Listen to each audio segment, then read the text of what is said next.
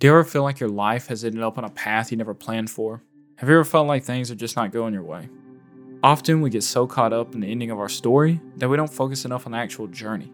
Life is full of twists and turns, and we won't have control over it, but we have to learn to adapt. I myself struggle with this, and I get overwhelmed by even daily tasks sometimes. Well, today, I hope this episode can help you and myself learn to embrace the journey of life, because today's guest is pretty great at doing just that. Today, I'm speaking with Josh, who is an artist that goes by the name McMonster. His journey from growing up in Colorado to becoming a full-time artist in Portland was in no way planned and was far from a straight path. His life has been full of constantly moving to different cities and then back again, full of starting college just to drop out. Josh had no idea what the next step would be, but he did know one thing, that he was going to be a full-time artist and he was going to do it by any means. Welcome to the My Art Is Real podcast. I'm your host, Jacob, and this is episode 2, McMonster. Yeah, so my name's Josh McQuarrie. I go by McMonster. I grew up in a military family, so we were moving around a lot.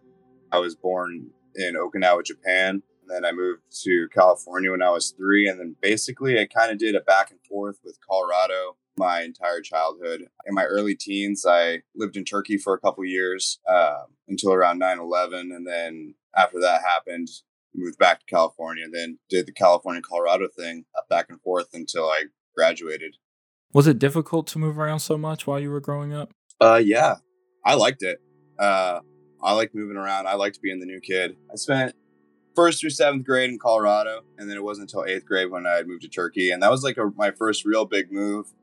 And, I wouldn't say excited about it, leaving all my friends. It was hard at first, and, I didn't want to go. And it really didn't take long before I made new friends and met new people. And I was really into skateboarding at the time. That was like a pretty huge part of my life. It was like as soon as I was out of school, I was, out skating with my friends. And I had met a group of dudes that all skated as well when I lived in Turkey, and we became good friends, and I'm in contact with most of them still. So I remember we would sit around and we would draw, we started our own skateboard imaginary skateboard companies and drew pictures for skateboards and all that. And I think that skating was probably a pretty big inspiration for me to keep doing art as well, just because all of the deck graphics were always so sick growing up. So Turkey was pretty different than Colorado. Could you tell me what living there was like? Way different. It was awesome. I loved it. My parents gave me a lot of freedom when I was over there, and we would go, you're stationed over there, you're on a military base. But my friend Alex Vining, his dad was our math teacher, so he got to live off base. So we would take a shuttle from the base through Turkey, and we would stop in downtown Adana, and me, him, and another guy named Joe, we would go to this breakdance park because we were really into breakdancing at the time too. And so we would go to this breakdance park and we would hang out in downtown with these Turkish people. And all 3 of us were taking Turkish as a second language at the time. So we knew enough we could all get by. Yeah, it was great. Turkey is full of really rich history. You go walking down the street and there's an old Roman tomb, or you go walk up to a castle with trap doors. And it's a really magical place. I loved it. I loved it a lot, and I miss it. Do you have any other really special memories from Turkey? Yeah, so there's this place called Kıskalesi. My buddy Joe and I, so it's probably a 3-hour drive from where we were stationed, and his dad had taken us down there for the weekend. It's on the beach. It's got a castle that's kind of probably maybe 100 yards into the sea, but the water's only a couple feet deep, pretty much halfway there. And then you can swim the rest. And we had snuck out at night, swam out to the castle, and then we climbed up the drawbridge all night. And you could jump off the drawbridge into the water. And then we snuck back into the hotel room and I went to bed. It was just nice, innocent, fun, but it was also really, really rad at the same time. And something, that I've never got to do again since. So do you remember the first time you got into art, when it kind of came into your life? Yeah, there was something going on where I had to draw something for school, and I had asked my mom and dad to both draw me something. And my dad drew this little character that looked kind of like my grandfather. And I remember being like taken back and be like, oh, wow, you know, that's really good. I did not know that my dad could do that. And then my mom had come over and shown me a picture of some flowers that she had drawn. And I was like, oh, wow, that's really good too. Cool. Maybe this is for me. Maybe, it's in my blood or whatever. Josh quickly put his newfound drawing skills to work with a class project. In this project, every kid had to create a new store for this fake town, and they had to have fake money and pretend to buy goods from each other. In third grade, I don't know if you guys did this in your school, but they had this they made us do like a mock town where everybody has their own store or whatever, and they hand out fake money, and then like there's a day where you can go around and buy whatever from the other students. Well, me and this other kid, we opened up our own little art gallery, and we would do commission pieces essentially. And so like right then, super early on, yeah, like I said, it must have been third grade. I kind of had a feeling that's what I wanted to do. While throughout Josh's whole life he has kept a sketchbook for drawing, it was more of a hobby for him until high school when he started to realize that what he was doing was actually creating art, and it could provide value to others besides himself. At what point did you realize that this was bigger than just a hobby and you were actually making art? Yeah, that was probably around my senior year. I had a really great art teacher that pushed me to go forward with it. Her name is Emily Hanchett.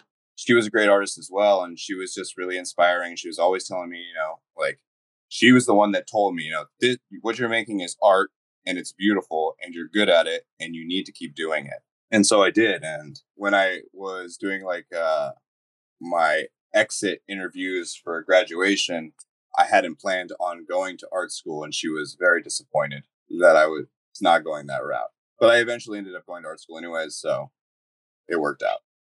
So did you agree with what she had said about your work being beautiful and worth something? Did you think that yourself as well?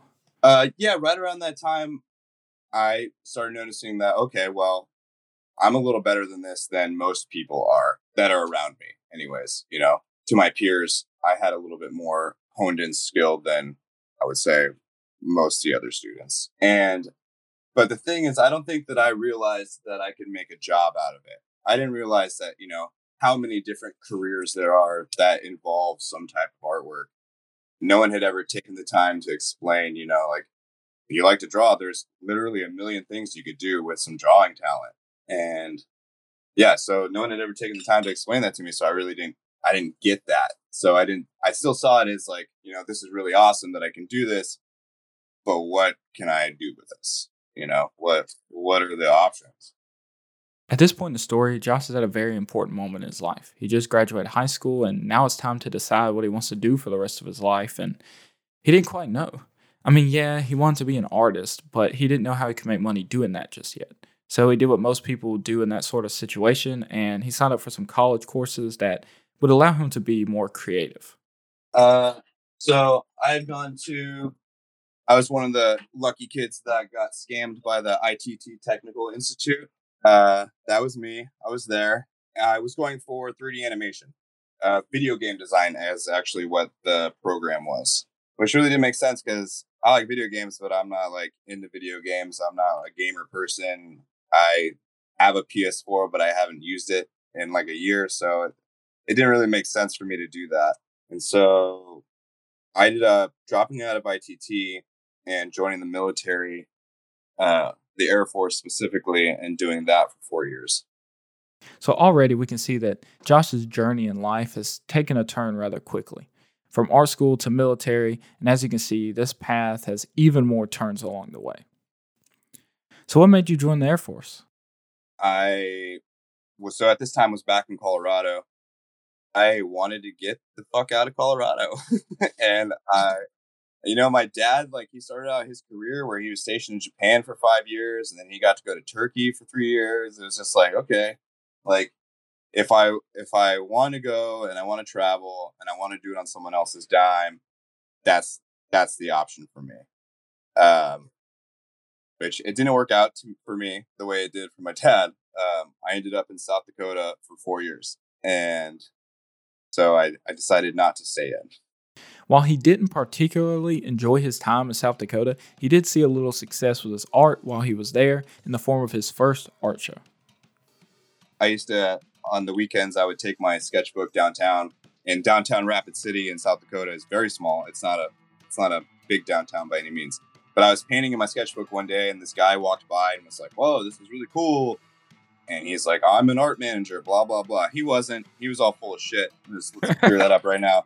This guy was a literal piece of trash. His name was J. Paul Kohler, and he sucks. Basically was like, "Oh, I know all these art people in town, blah, blah, blah." And this is Rapid City, South Dakota. There's nobody to really know there. So, but I bought it hook, line, and sinker. You know, it was the first time anyone had ever really approached me about my artwork and wanted to do any type of anything for me. And I was, about to get out of the military, and this was, still kind of what I was hoping to do. So, planets were aligning. So I had done this show with him. He tried to screw me for all my money. It was a horrible experience. I don't remember what the question was. So what did he do exactly? How did he? What was his plan? So we had an agreement about. So he catered the thing. He basically said, "I want X amount of dollars to do all this stuff," and then at the end of it, that X amount of dollars had like tripled. And I had just gotten paid out from the gallery, and he's standing there like, "Okay, give me my cut." And I'm like, "Well, here is what you said you wanted, and now you're asking for more." Yeah. Yeah, And and did he really even do anything? I mean, he catered it, but no, I mean, he didn't do anything else. Yeah. That was pretty much it. He had spoken with the people at the Dahl Art Center, that's down in downtown South Dakota. But I mean, this was done in like the art center's cafeteria. It wasn't like in a nice space. Like shit was being set up on picnic tables. It was Yeah. what I was promised was not delivered, and then and then he asked for more money than we had agreed on, and it's not good. Yeah. It's bad. Did you tell him to fuck off I after that? absolutely told him to fuck off, and it didn't really affect me in any way. I had then met this woman named Shavik, and she owned a gallery on the main strip there in Rapid City, and she was really nice. And she knew that Jay was also an asshole. Uh, so she put me up in her gallery. She had a whole room, and she dedicated it to me because she knew I was leaving. So I got to sit up in that gallery for the rest of my time while I was enlisted there, That's uh, awesome. which was super nice. Yes. She And was wonderful. did you get any sales from this? I did, yeah, actually. So my stuff was way, way different back then. More in the vein of like Alex Pardigo monsters and uh, grimy guts and all that stuff. But yeah, I had sold 5 or 6 paintings to the gallery, which was awesome. And then I had taken on a couple commission pieces too. Mhm. So boots out the door, leaving the military, I had high hopes. Okay, so his first art show didn't quite go as planned, and nothing's worse than someone trying to take advantage of you. But Josh Steele was looking forward to what the future held for him as he had just got out of the military and he had a couple of art sales under his belt. And then I moved to California again, Mhm. Again. and I hung out for a summer. And then I went to the I enrolled in the Art Institute of Sacramento. Um, and I did that, trying to get my bachelor's in animation again. Uh, Mhm. and about halfway through, I didn't want to go to school anymore.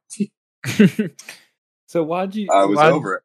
why did you enroll in that school particular? Um, it was really just so I got to get in under the GI Bill from the military, and it was sort of near where my grandmother's at, and I had friends in California.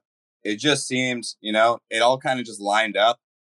I didn't know shit about art schools or, where creative cities were, or if, like, I should even consider that, as at this point in my life, I'm 23. So I don't know shit. And it was easy and I just did it. Hey guys, so can you guess what happens next? Yeah, that's right, you guessed it. Time to move to another city again. So I dropped out and I moved to Chicago. Gotcha. Why Chicago? So my childhood best friends from Colorado had all moved out to Chicago, and they were like, "This is a pretty artsy place. Why don't you come check it out?" So I rented out my friend's walk-in closet, and I lived in a closet for about a year. I got to be in a couple really big art shows there. There's one that I was in called Echoes of Chicago. I had met some guys randomly at a party, and they were talking about art, and I was like, "I do art too." I showed them some of my paintings, and they were like, "Oh yeah, be a part of this thing." So I got to be a part of a show while I was there. But Chicago wasn't good for me creatively. I was working at a bar. I had late nights / early mornings, and I was more focused on just having a good time, really, than I was about progressing in art. And I mean, I still kept a sketchbook that I was in every day, and I would still do art. It just didn't feel like I was there to do art. It felt like I was there to work and have fun, and if I had time, to do some art. Josh felt like he was just in Chicago to work and hang out, but that doesn't mean he gave up on the art. He was still networking and constantly creating new works, trying to get into any show he could find and be a part of, as well as promoting himself online. I mean, still, even at this, I think this point was like the goal was to either make it as artists that just works themselves and paints what they want to paint, or draw whatever they want to draw and get paid to do that, or nothing at all. That's kind of been behind it the whole time. It's like I want to have an art job, but I want it to be my shit, not someone else's. I want to do it on my terms, not someone else's. I don't want to clock in. I don't want to get paid by someone else. I want people just to pay me. And what was the plan to get there? Keep trying. Keep trying. So what were you doing to get your art out at the time? So doing shows, meeting other artists in communities and just waiting to hear about doing an art show to get my stuff in front of enough people to see it. This is like right around when Instagram was just starting. So the whole social media thing hadn't really happened yet. I was doing it on Facebook at the time, and I had like an art Facebook account, but there wasn't too much else. I mean, there was a Blue Canvas website, which was a magazine that also ran this website. I was on DeviantArt trying to put myself out there as well. Yeah, so there's avenues I was trying, just trying to get my stuff in front of people. But before the social media thing, it's a lot harder.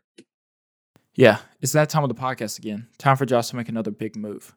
But don't worry, though, as this is the move that's going to change everything for Josh. This is where he finally gets his foot into the art world and starts to make big progress toward his dreams. So I was living in San Luis Obispo at the time, which is Southern California, and my lease was up. I had just found a new place to live. San Luis Obispo is a very wealthy beach town, and they're not my people. So yeah. I was already having a hard time being there anyways. And so I am going to go sign the lease of this new place.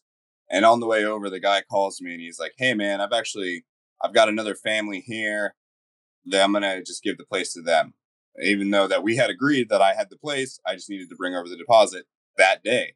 I kind of told the guy to fuck off because, like, how rude, right? And that was kind of my last straw. I was like, you know what? I'm going to save up for a month, pack up my car, and I'm going to go to Portland. I got homies up there. I'll figure it out when I get there. Not only had Josh had enough, but his aunt was constantly telling him how great Portland would be for him.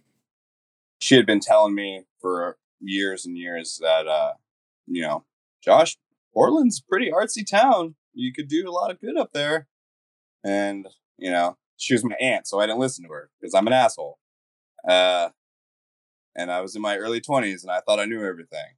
It just ended up happening. It was, I had a lot of friends from California that had moved up here, and I wasn't trying to stay in California, and I couldn't do another winter in Chicago.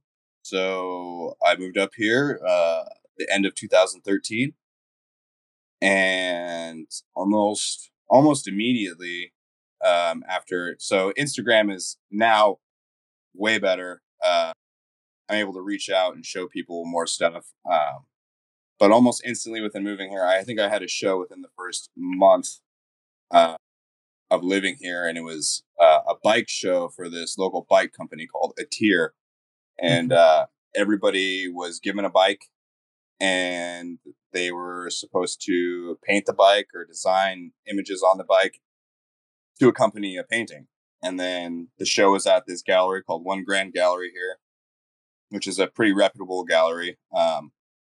They show a lot of really cool people. Yeah, and it was the first gig, and then it's just kind of snowballed after that, slowly but surely. That's awesome. How did you get in touch with them and be a part of that exhibition?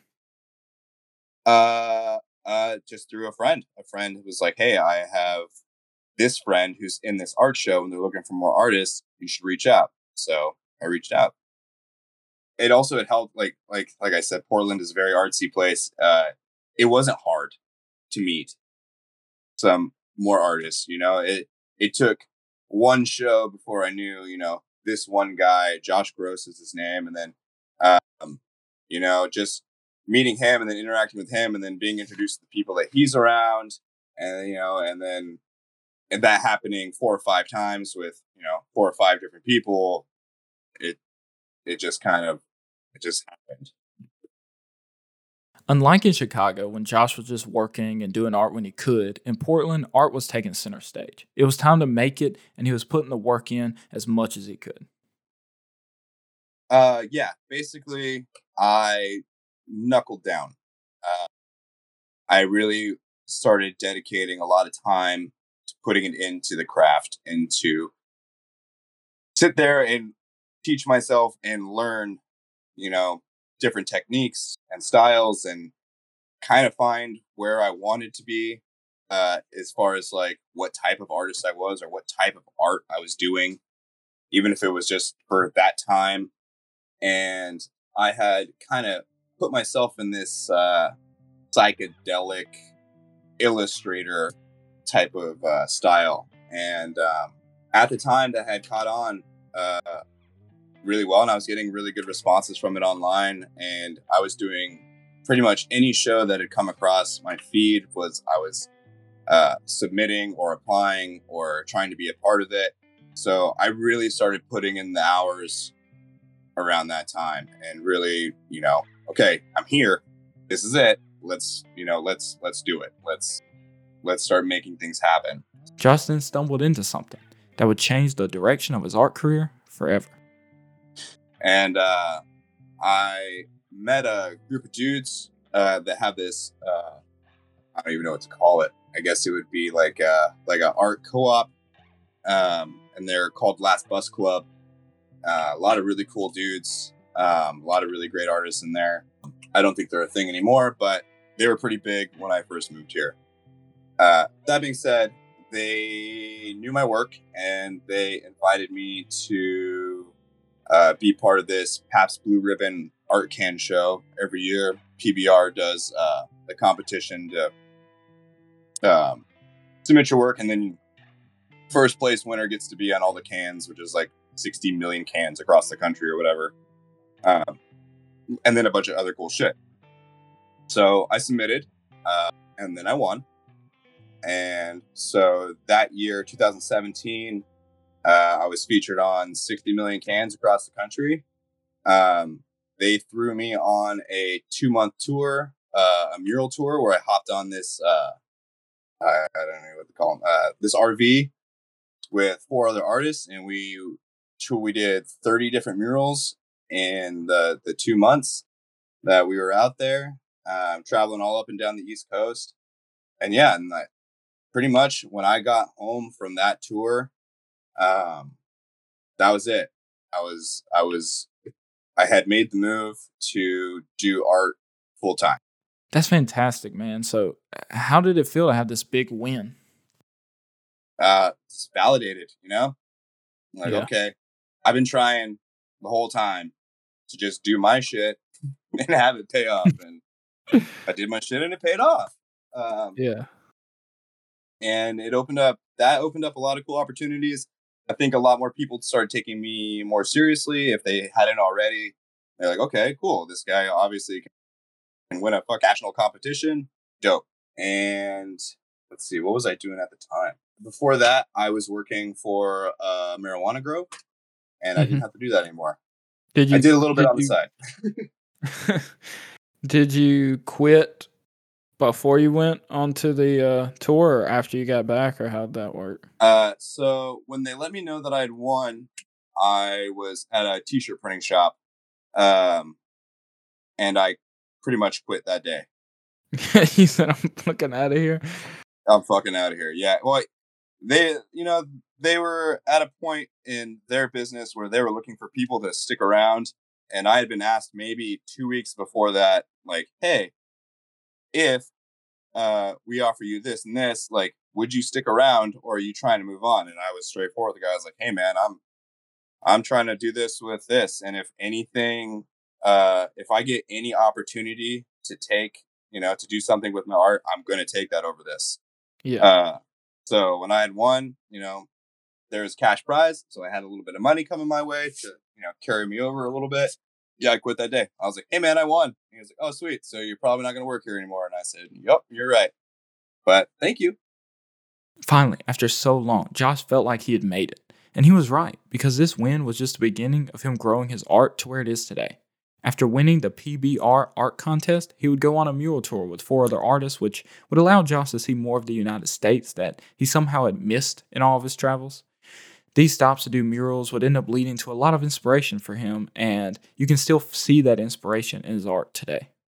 When we parked the RV, we'd go to camp in national forests, and when we were in Kentucky, we got to take a boat out on these lakes that I'm still using inspiration from in my pieces today. Um, Driving through the West Virginia hills was absolutely beautiful, super inspirational. Shit, where else? I mean, Pittsburgh is super cool. Pittsburgh is like a super gothic city. We were in this place called Allentown, which is uh like a little pocket of like metal in the city. And I mean metal like the music. Like it's a bunch of metalheads in this weird part of town. Like I said, every day was special. In Washington D.C., we got to meet a bunch of cool people. In New York City, we had a show to commemorate the tour. Uh, it was great. North Carolina was super dope. Wasn't expecting to fall in love with North Carolina, but I did. Yeah, every day was special. Soon after this tour, he was invited down to Texas for an art project with a friend. While down there, he decided he would post some paintings he had made on Instagram and offer them up for sale, and the response was huge. By the end of the week, I had sold every painting I posted, um, and I had made more money selling those paintings than I had made, working 10 8-hour days. Basically, that was really the point where it was like, okay, I'm doing it. It's happening. It's happening right now. And then, I kept up with it, and I started doing time lapse videos, and my time lapse videos was just like viral after viral after viral of these time lapse videos. And then, I went from having 10,000 followers to 100,000 followers within, the year, and then double that the following year.